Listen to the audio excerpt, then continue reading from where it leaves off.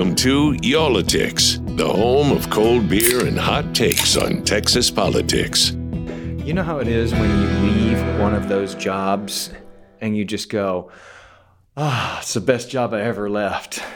Like the feeling I have right now? Like the feeling you're about to have maybe when you do leave this job? Want to walk out and start the car? No, I'm talking about our guest today. He's not going to really say that probably, but you know that's what he's thinking. Yeah, you totally do. So we have on a special guest here today. His name's Brad Jones. You don't know this guy's name, but he has been responsible for your way of life probably over the last 18, 19 months. He is the CEO of ERCOT, the Electric Reliability Council of Texas. He's the guy making sure the lights have stayed on ever since Winter Storm Uri in February of 2021. Who would want that job? Who would want it, man? After that, the previous CEO there was let go, terminated very publicly after what happened in that winter storm. And then they were like, okay, we need somebody else to run this now. And everybody just sort of ran away, I would imagine. I mean, who wanted that job? I can't imagine the political pressure he was likely under, that Brad Jones was likely under to make sure the lights stayed on. As we start this conversation, man, what are we drinking here today? We are drinking. What are you drinking? You provided both of these beers, by the way. Which one did I provide you, by the way? You provided me with a St. Arnold award-winning Summer Pils. You gonna trade? Well, I already asked you if you wanted to do that, and you said no. I do like this one. I'm a big fan of Four Corners Brewing Company. Yeah, that's a good one. In Dallas. Very good one. Heart of Texas. It's the red ale, and it's fantastic. And I've been wanting to open this all day. Okay, it should be nice and warm by now. And drink it at the desk. Yeah, it's warm, all right. Let's see how much you like those beers from that particular place when you drink it warm. By the way, we have Brad on from ERCOT, thanks in very large part to our friends at the Texas Tribune, TribFest 2022 in Austin this year. Every year, Jason, they get, and I don't know how they do this, they just must be better at talking people into things than I am. Highly connected, man.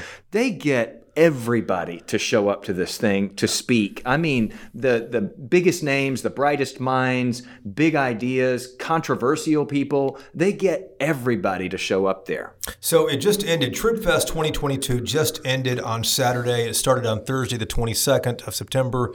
It went through Saturday, the 24th. And they had names like Lynn Cheney, Jen Psaki, Governor Asa Hutchinson. Cheney. Who did I say? Lynn Cheney? Yeah. Who's Lynn Cheney? She's mom. She's the mom, isn't she? Liz Cheney is who we had. This warm beer is working pretty well right now, my friend. It just goes right in. It's good. I'm just making up names as we go here. But TribFest is very important, and we saw the roster of names they had, and we called them up and said, hey, can we have a couple of these people too? Right. We're partners. Because we don't have to be highly connected. We just have to be connected to people who are highly connected. We learned that a long time ago. Always have to know somebody. I got a guy. Okay, this is our guy right here. So TribFest set us up with Brad Jones, the CEO of ERCOT.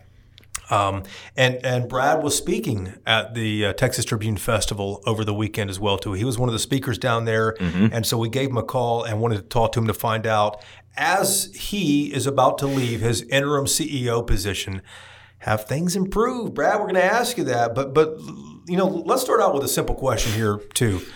Nobody wanted this job when you got the job, when the old CEO was let go. Nobody wanted this job. Why in the world did you take this job? Did the governor ask you to take this job?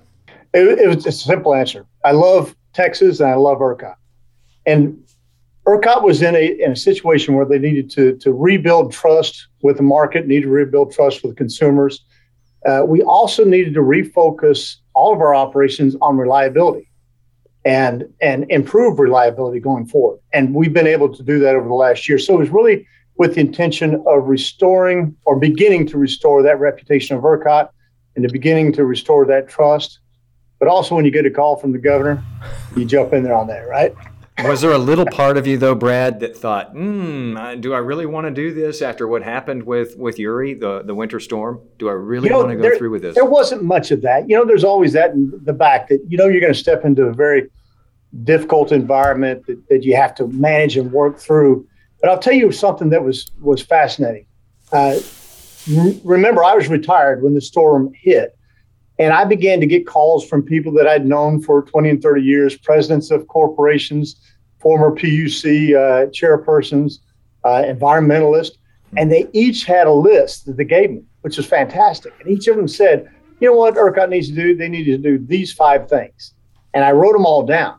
And out of those multiple people, there was 25 essential advisors that gave me a list. Out of those multiple people, I cobbled together 60 items that I thought made sense, that had to be done. Improvements in reliability, improvements in the organization. And over the last year and a half, we've accomplished, I believe, 57 of those items. So we've done an incredible job. And those were not simple things. Those were market-changing, organizational changes, things that really needed to occur, and we've been able to accomplish most of those. I'm so happy to say. Well, so the point is that, yes, there was concern coming into this role because of the environment, but I have a lot of great advisors that was kind of sending me in the right direction of what we could address in the time I'm here. Brad, you knocked out 57 of the 60 things. Here's a question I think most Texans are probably going to have. How confident are you that the lights will stay on next winter? Because the grid, as we all learned, is reliant on natural gas, and you guys are 2 completely separate entities. So I have a lot of confidence. I really do. There's no guarantees in life anywhere, right? We don't know what kind of winter it might be, but I have a lot of confidence. And if we went back into a 2021 winter and we still had potentially some load shed, it will be done so much better this time around that it was done last time around. So great improvements on that front. Now, we can't expect to have a 130-year storm every year, right? We had a cold winter this last winter, but it was nowhere near 2021. But I'll tell you some of the things that have been done to change, to improve. One of the things certainly is weatherization. One of the keys is weatherization of our generation fleet, and also ultimately weatherization of our natural gas system. On the generation side, the Public Utility Commission passed a law back late last November, and by December 1, we were out in the field with dozens of our people going out into the field, checking these generators to make sure that they met these weatherization requirements, to make sure they had the insulation in place, the right places, and the air blockage in the right places. And of the 302 units that we inspected, 300 of them passed. Those other 2 had to go back and remediate, but they eventually passed. But 300 passed, which goes to show you, if a rule is passed in November, Jason, and then we begin inspecting in December, that means they had to be working all summer long to get ready for what they thought the rule would be. But Brad, that's the electric side. You guys are still, well, not you guys, we all are still reliant. Half of the generating fleet of electricity in the state, I believe, is natural gas fueled. We've seen the kind of the resistance, hey, slow down a bit by the Railroad Commission and natural gas industry saying, hey, let's map out and find out what the critical pieces of infrastructure are. When we identify those, then we'll talk about how to, secure and weatherize those pipelines and those wellheads, et cetera. You guys are confident on the electric side. Should I have confidence on the gas side? That's something that I'm still struggling with a bit. But I will say that the Railroad Commission just passed a weatherization rule, but it's been in the last couple of weeks. So I don't know enough about it to give you a high level of confidence, but the Railroad Commission will tell you they have a high level of confidence. You're struggling with it, though. Why are you struggling with it, Brad? Well, just because I simply don't know the rule very well, the strength of it, how it will be applied. But if they follow the same pathway that the PUC has done, and they're very strict on performance to these standards, then I think it will be a good standard for the natural gas industry. Brad, I think some people, were probably heartened to see that the Railroad Commission is putting out these new regulations there requiring weatherization. There will also be some people, though, who say, why now? I mean, it's been, a year and a half. Shouldn't that have already been done a while back? Do you share those feelings? Well, in a way, yes, Jason. So what happened was the legislature gave them that time, right? They didn't have to act in the first year. Gave the Railroad Commission that time. I love the way the PUC handled it, though. They weren't going to rely upon the extra time given by the legislature. They got engaged very quick, passed these rules. As I said, they communicated to generators for them to know what they should be getting ready for. And we had a very good winter because of it. We had very, very little of generation go down due to any cold weather event. And we had a very serious cold weather event on the 4th and 5th of February. Now, Railroad Commission handled it differently. They recognized they had more time given to them by the legislature, and they decided to use that time. You know, I'm very happy where they are today. I would have loved for it to have been earlier, but we didn't have any real concerns or any real problems going through this winter storm on the 4th and 5th with loss of natural gas. Well, could we say, too, there that we might have gotten a little bit lucky? We can always say that, Jason, and that's part of it, right? But now that the Railroad Commission has gotten engaged on setting those weatherization rules, I think we'll be heading into this next winter. Brad, you mentioned the Public Utility Commission, the PUC, and of course you're at ERCOT, the Electric Reliability Council of Texas. A lot of people heard those names a lot after the February 2021 winter storm. What's your take on this as someone who's heading up ERCOT right now still? Were those two agencies scapegoated here? I mean, all of the blame went to ERCOT and PUC. You heard a lot of elected officials just slamming. And, you know, we saw terminations and so forth in both organizations. Were they scapegoated? You know, I usually really avoid this question, Jason, and I'll do so a little bit this time as well. But you're about to leave, Brad. You can answer that. That's why we ask you this stuff, man. Well, I'll tell you why I avoid it, because it's very difficult to ever say, well, it's not my fault, right? There's always some blame that the organization can take on. Now, we did take on a lion's share of the blame, which, you know, most of that really should reasonably be put on the generators that lost the ability to operate during that storm. Our main goal at ERCOT is to balance generation and load. And so if the generation doesn't show up, we have to cut back load. And to give you an example of it, we lost about 50,000 megawatts of generation during that time frame.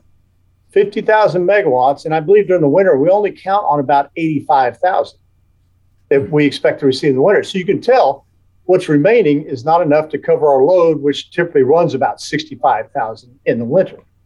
So we had to shut down as much of our industrial load as we could, and then we shut down some of our commercial load that we had contracts with to do so. And then ultimately, as I always say, our last stand, our Alamo, is load shed for regular everyday customers. And we went so deep into that because we didn't have the generation. We had to go so deep into that load shed that where we ended up, Jason, was we had companies tell us we don't have any more.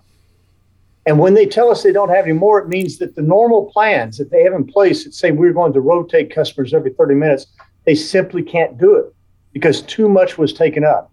Now I know y'all like to say blackout, but we don't say blackout because 40 to 50% of customers were getting power during that time. But obviously it's a significant event when customers' homes are out for 24 and 48 and some 72 hours. And when that happens, the cold in the home gets so cold that it becomes dangerous. And that's where we really get concerned. And that's where we have to make the improvements. We have to improve on the generation side by weatherization. You've seen us change some of our rules, and we're given those rule authority by the legislature that we can go out and actually inspect and then recommend fines that the PUC may levy if they fail to meet those inspections. So we're going to start with the generation weatherization, but we also have to focus at the other end on improving those load shed plans, and that work's still being done. And then what do we have to do in the middle? There's a couple of things where I think ERCOT can really take on some of the blame, as we should, and make changes in how we do our business. One is in communications. We always saw ourselves as managing just that small piece of communications that was responsibility of ERCOT. We changed that. Now we embrace the entire industry, because what happened during the storm was everyone had a different story. Jason, REPs were saying one thing, and transmission companies were saying another, and generations was saying a third, and we were saying a fourth, and the PUC and the governor had a fifth. And everybody had a different story. And so we're working now with the entire industry to coordinate that message every time one of these events happens. And we're also sitting shoulder to shoulder with the PUC and the State Department of Emergency Services. We're sitting shoulder to shoulder in their operations center so that we can communicate with all of the government entities that are taking action. So we have proved that greatly. And then I promise you one other thing that I think that we have recognized has been a failing of ERCOT. In the last 20 years, we've let the market push us toward low cost, more affordability, and giving up reliability. And every small step that we took that we said, okay, all right, maybe we don't do that reliable thing because it costs too much. Every small step we took led us down to the path that ended up in 2021. So we've changed that. We now fight vigorously for it. And it's a change at ERCOT that the stakeholders are still struggling with, right? But we fight vigorously for more reliability. And we're able to prove that it's at a very small cost for consumers. So we're able to really maintain that affordability while keeping it more reliable. Yes, Jason. Brad, you mentioned, let's talk about reliability for a moment, because you mentioned load shed plans. Those are still being worked on. For our listeners who might not know the terminology and the lingo here, load shed is when you guys have to ask the electric generators to turn off the power at different places. So how have things changed now if there's another worst case scenario happening? I mean, obviously the weatherization of all the electric plants is fantastic, and we anticipate that will hopefully be happening on the natural gas side soon once those places are identified. But what has changed on y'all's end as far as load shed? How have you changed the plan to turn off my lights if everything goes south? So, and to clear that up a little bit, and you said generators. I don't think you meant generators. When we ask for load shed, we contact the distribution companies, the folks that have wires coming into your yards, right? It's not the generators. We're not turning anybody off. What we're saying is that we need Oncor to shed 1,000 megawatts of power. And they've got a plan. So they know, they look down their list of their plan. They say, well, if we're going to do 1,000, we're going to turn off these 5 feeders. And that'll give us 1,000 megawatts. And then in 30 minutes, we will rotate to these next 5 feeders. And that's how they do their system. That's their plan. And as I said, we consumed their plan up, so there was no one to roll to, right? They couldn't roll to that next set of customers. That's where we need to improve the load shed plans at the distribution companies. We need those to expand. Now, here's the problem. All of the remember, our gas system is pretty amazing in Texas. It's all over. And so all of our gas system applied for critical designation. So at the same time, we're trying to expand this capability, these load shed plans, they're contracting because of all these other facilities now asking for critical level service. So that's the fight that we're having. They're both having to take on new critical customers, which means some lines can't be shed. And at the same time, they are trying to expand the plan. And so that's the push and pull that they're in today. Did Wheeler's house make that list at all? Wheeler's, I don't know that it did. But Brad, could you put it on there since we just have you on the line here? I'm interested in this. So, we had what happened in that winter storm. This past winter, things went well. As we talked about, some things have changed, some things haven't. Maybe we got a little lucky in there as well. Then we got to this summer, these warmer months, spring and summer, and there were a couple of times when it got a little bit, worrisome, where we started to get these alerts that people needed to conserve across the state. People stepped up and did that, and thankfully we didn't have those rolling blackouts. I know you probably hate that term too. So we averted that, but is there a problem going forward with having enough generation capacity here? We've had Ed Hers on the program before, who's the energy fellow there at the University of Houston. He says that Texas just hasn't been aggressive enough for the past decade or more in bringing new plants online, and our population and our GDP here has just exploded, but we're not increasing the capacity for what we produce enough. Great questions. Yeah, it had 2 pieces to it, though. I want to start with the first piece, and then we'll end with the answer to your question. But the first piece was on conservation. We want to communicate more than we ever have before, and you see that most notably on our website. I'm sure you've seen all of the data that we provide on the website, what we call our dashboard. And we keep improving and making sure that's updated, making sure that we're getting the best information out. And that has been so great because it's given you the opportunity not only to hear me talk, but then you can go look at that slide set and say, yeah, I see what he's saying now. it looks like wind is low today, or it looks like, hey, the solar has been impacted. You can see all of those facts on those charts. So that's part of our communication. But another thing we're doing is we're acting to ensure reliability earlier. Used to be we waited till almost the last moment, sometimes beyond the last moment, till we were in emergency conditions. We've moved many of our tools outside of emergency conditions, one of those tools being a conservation alert. So what I believed was most important is if we can talk to residents and tell them before they go to work that next morning that we'd like them to conserve during that day. Everyone has the opportunity then to turn your thermostat up a couple of degrees to make sure that you're planning for your major appliances to be off of peak. And they did. Millions of Texans did those small things and saved us 500 megawatts on that first day, July 11th, when we called it. 500 megawatts. That's 2 good-sized power plants that we saved. And that was enough to keep us out of emergency that day. So I want to thank all Texans for what they've done. And I've said this before, if you think Texas is what you read on Twitter, you're sorely mistaken. Texans are the people that called me that day. Remember, I did this speaking tour around the state, and I gave out my phone number to a lot of people, which I probably shouldn't have done. But I got calls that day from several folks. I got a call from Estelle out in West Texas and Midland, Odessa. And she says, Brad, just want to let you know I turned my thermostat up 2 degrees. And I said, right on, Estelle, keep on it, keep rocking, right?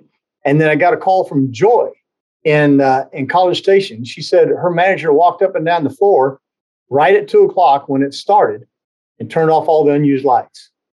Simple things like that. And I just want to, again, express my appreciation for Texans for stepping in. When we ask for that, it is not because we're in trouble. When we ask for that is because we want to stay out of trouble. And that's what they helped us do. So that's conservation. To your question, specifically about generation, we have to solve this problem. Why? We are the number 1 state in the country for attracting renewables, both wind, but primarily today it's solar. Something like 80,000 megawatts of solar has signed up to be interconnected to our grid. Now, we don't think all of that will come, but 80,000 megawatts, when you put that in context of what we currently have, everything we currently have is 135,000 megawatts in the summer. So 80,000 megawatts are planning to interconnect to our grid. It's just phenomenal. But Brad, wind and solar are, you get on Twitter when we have one of these calls for, hey, we need everybody to conserve. And you've got this group of people who just lambaste wind and solar. Wind and solar got blamed right after Winter Storm Uri, even by some elected officials. And then later we figured out that it was, really a natural gas problem more than anything. Can you clear that up for people out there who still think wind and solar are the enemy? I sure can. Solar is fantastic. When it gets hot in Texas, we have no clouds, right? We don't have clouds when it gets hot. It's just hot and dry out there. So when we get hot, we have no clouds. We have no clouds. You've got great solar insolation. And that solar has been fantastic this summer. So it has, it was producing 10,000 megawatts on roughly 12 to 13,000 of installed solar. We were getting 10,000 of that. So that's a very high degree of that solar coming into our system. And so I can't say enough about it. Wind does fantastic, but wind every once in a while has a bad day. We just have to recognize that. And so most of the time, people on Twitter will only hear about it when it has the bad day, not the other 29 good days, but when it has a bad day. That's what you're hearing a lot about. Now, as we bring more wind and solar into the state, which I think is a phenomenal thing for us, we're attracting them. Coming in at a low price. The feds are helping pay for half of it, right? So that's good for Texas. We like the feds paying for half of it. And so we get those resources in our market. That's going to bring down our price quite a bit because of those economic resources. But the key is we have to also plan for that day when there's no sun and no wind, right? And I just told you how good solar was. But you know how much solar we depend on in the winter? Zero. Why? Because our peak hits at 8 a.m. in the morning and at 8 p.m. in the evening. And solar's not there at either time. Just very little. The sun's not up in most cases at either time. So very little impact or positive impact from solar during the winter. Still some positive impact from wind. But we have to make sure that we have enough dispatchable generation on that day when there's no sun and no wind. That's what the Public Utility Commission is working on today. They have phase 2 of their market design, which they intend to wrap up sometime probably in late December or January. But that will help decide what our future is. And they're going in a great direction so far. I think that they will decide in a way that will ensure reliability. Now, you mentioned Ed Hers. First of all, I think Ed Hers is great. He has, and I've quoted his, when he talks about our energy-only market, our market is called energy-only. Has he probably told you this analogy, but he said, energy-only market is like you're nodding because you've heard it. It's like the Astros going out into the field. You only pay the people that get on the field. You don't pay anybody in the dugout, which means pretty soon your dugout's going to be down to one utility guy that hopes somebody gets injured, right, so that he can go play. You need to pay the dugout. You need to pay them something to keep those generating units both here, meaning retain the ones we have, and attract new ones that we need to come. Our load growth in the state is 2% per year. There's not another state that's even close. Most states are negative to flat.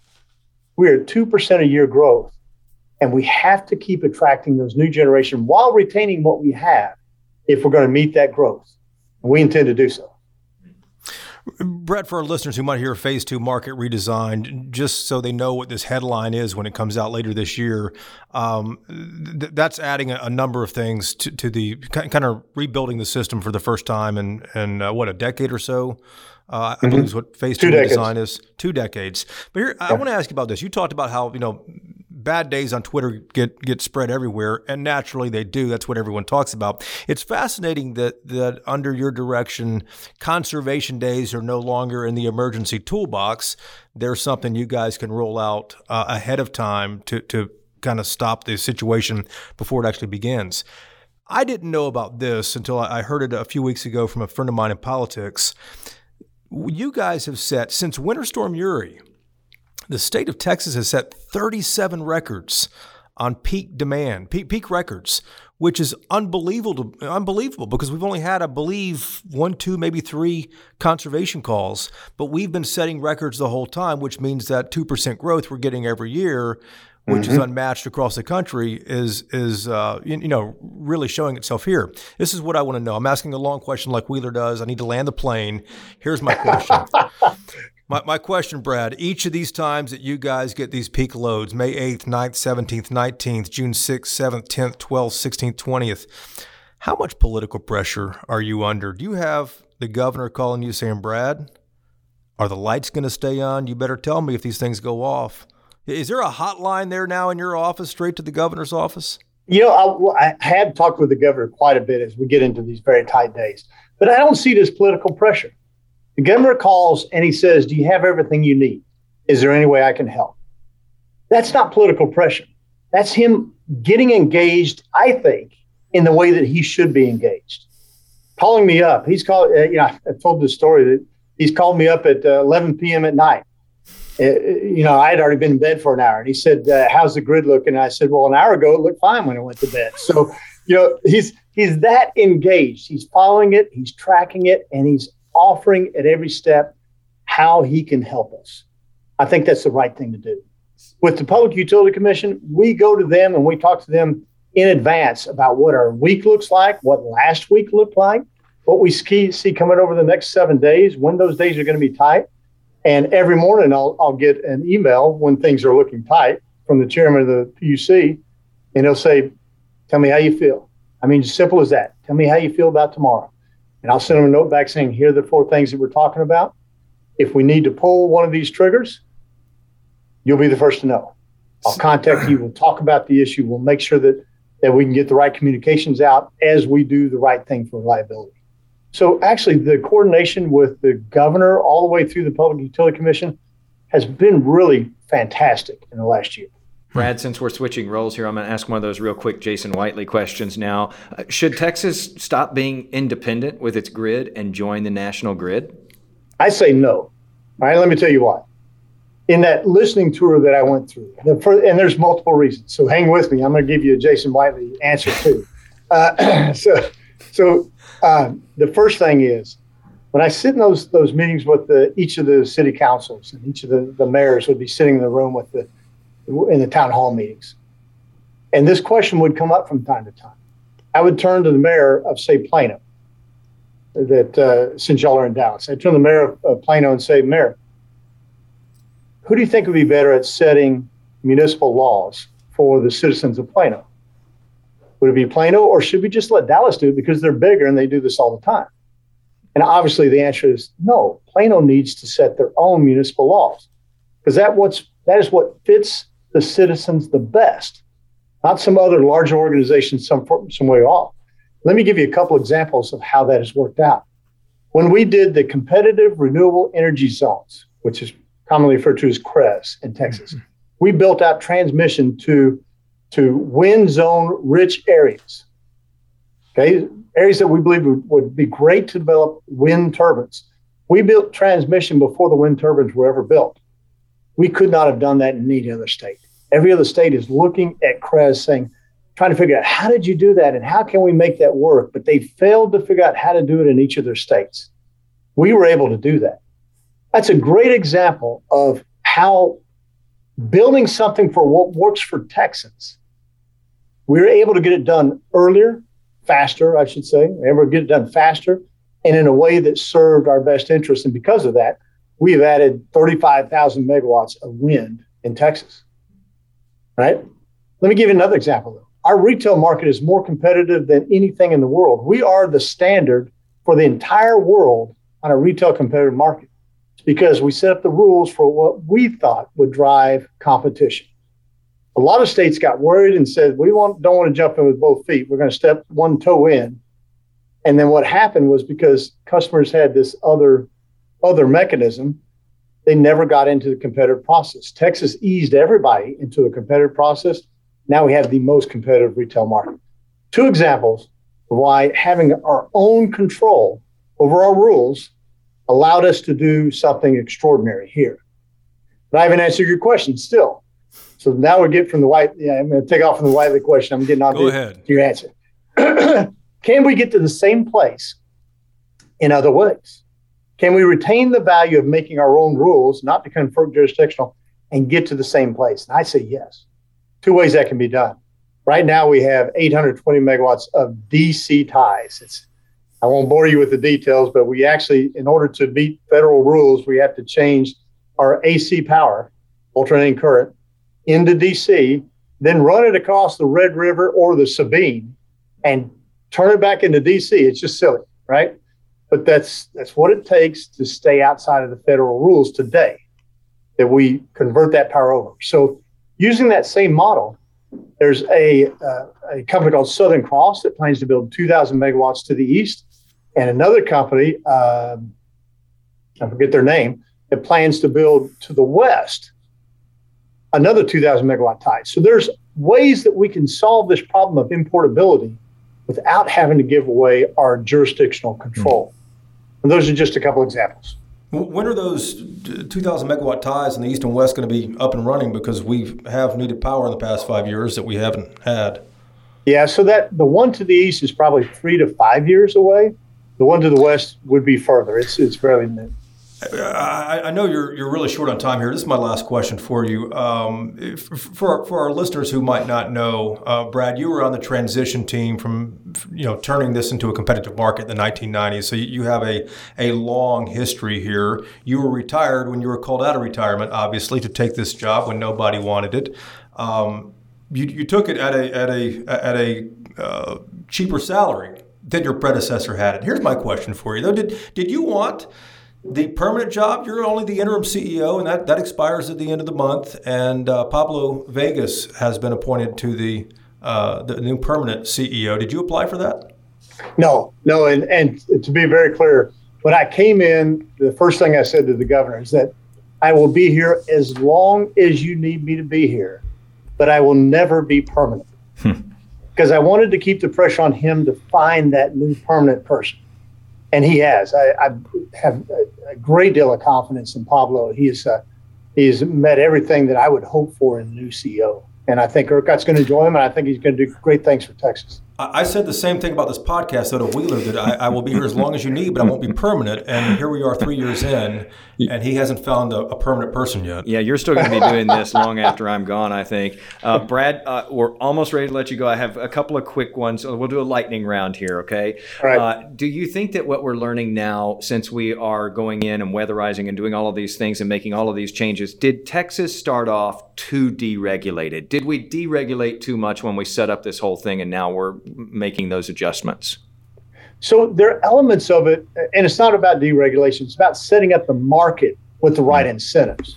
Right, so you can deregulate and still have market incentives for reliability. For example, back in 2005, the market struggled with the issue whether or not we wanted to keep on-site fuels in many of our generators, which would allow them, in case of a gas disruption, to continue to operate. It was decided then, because of a cost savings, to not go that route. Not set up a market design, and I mean market here, not set up a market design that would pay for that additional reliability. We're changing that today. So the answer to your question is, did we not, it's not that we deregulated improperly. The answer to your question is, did we set up the markets in a way that drove the right type of reliability? And in some places, obviously, we did not. And that's what we're fixing. Let me ask you this. When we were in the height of that winter storm, and even a little bit after that, when the wholesale price of electricity just went through the roof, those people who were still able to produce electricity made billions of dollars in the span of several days. Then we had companies in this state that lost billions of dollars in a span of several days. And now a lot of ratepayers are on the hook paying for those companies that lost all that money as they pay their electric bills, perhaps over the next couple of decades. Did that end up fair? So what you're talking about is that for most companies, their shareholders took the brunt. For most gas companies made a lot of money. Most electric companies lost money, and they took the brunt. Why? Because they had signed contracts, which is really how it should work in a competitive market. They had signed contracts at a steady rate for a year or more. And so those customers never saw those high prices, never saw those blowouts, and they rode right through it. And the same thing happened, throughout most of the retail competitive market. For customers that were in cooperatives or municipals that ran into these problems, those cooperatives or municipals are able to pass those costs along to their citizens, right? Well, not with cooperatives, along to their members there, but with municipals, they pass it along to their citizens. That's how they work. That's the structure they're under. I mean, for most of the time, they get lower rates, but in this case, they got to pay these higher rates and higher costs. So is it equitable? Yeah, I think it's equitable for how each of the different types of customers, what system they're in. But I do think that 75% of customers were on essentially some sort of fixed rate and did not feel the impact of the storm. Brad, last thing, because I know you got to go. A lot of people go to Power to Choose. They select that plan. They go back. They keep on shopping for it every time their plan comes up. I've heard from a lot of people lately who they don't like the choices that they're seeing right now, obviously, because natural gas is so expensive. That's making electricity more expensive. I will say I signed up for a plan a little more than a year ago, 5-point-something cents per kilowatt hour, folks. Are you still on that? You can't find anything near that now, Brad. Do you have any kind of thought as to how long it's going to be before we will see prices start to come back down? Every time we have somebody really smart about energy around, I like to ask them that, because a lot of people are worried about shopping for those plans. A lot of it depends on gas, as you know. So I've known no one that's good at predicting gas prices. Never run across anybody. So you don't know. The Russians just, had a full call on more military. So that probably tells us it's going to be around for a while. But the other side of the equation is all of the solar we have coming into the state. That, solar runs right across that highest price period of the day. And as that solar comes in, it's going to bring that price down quite a bit. So I can't give you, I have no crystal ball on this, but I know that even though we've got at least a couple of years probably on high gas prices, we've got in a couple of years real downward pressure coming from solar. And let's say that we remove the gas prices at the same time that solar's coming in. we should see us return to much more reasonable prices than what more like what we've had in the past. But to give you, still, not to overplay that, to give you another sense of this, the prices are up, 18, 19 cents, somewhere in that range for power today. In the last year, it was about 11 to 12 cents. Year 5.5, that's pretty incredible price. But about 11 to 12 is where it's been. So there's significant increase in those prices. Our major competitors in the country would be California and New York, right? Major competing states for both large economies. New York's at 25 cents. California's at 45 cents. So even at 18, we look pretty good. And actually, I'm mixing up data. I'm telling you what's on Power to Choose. The average price in ERCOT all of last year is 11 cents. So 11 is what we compare to their 24 in New York or 23. And 11 is what we compare to 45 in California. Now, the southeastern U.S. has about 8 to 9 on that same last year's chart. So they're lower price than we are. But once that nuclear plant comes online over there, it's going to change that a bit. The Northwest is really low because they've got a lot of hydro up there. So we are situated well relative to Louisiana, to Oklahoma, to New Mexico, and places in the Midwest. We're situated well in that pricing. So we're not disadvantaged economically to the others. And I would just say this, no offense to the folks in the Southeast, I love them. But if a company has a decision to locate in Austin, Texas, or in Jackson, Mississippi, that's a pretty easy decision. Even if there's a Mississippi. Yeah. What's that? There's no water in Mississippi. There's no water in Jackson. You don't want to go there. But it's a pretty easy decision, even if there's a couple of cents difference in electric prices. Hey, Brad, where are you going on vacation when you finally get done with this job that nobody in the state really wanted? The first place is I've got a boy who, when I came back from New York, of all things, he got a job as an operator at the grid at the New York ISO.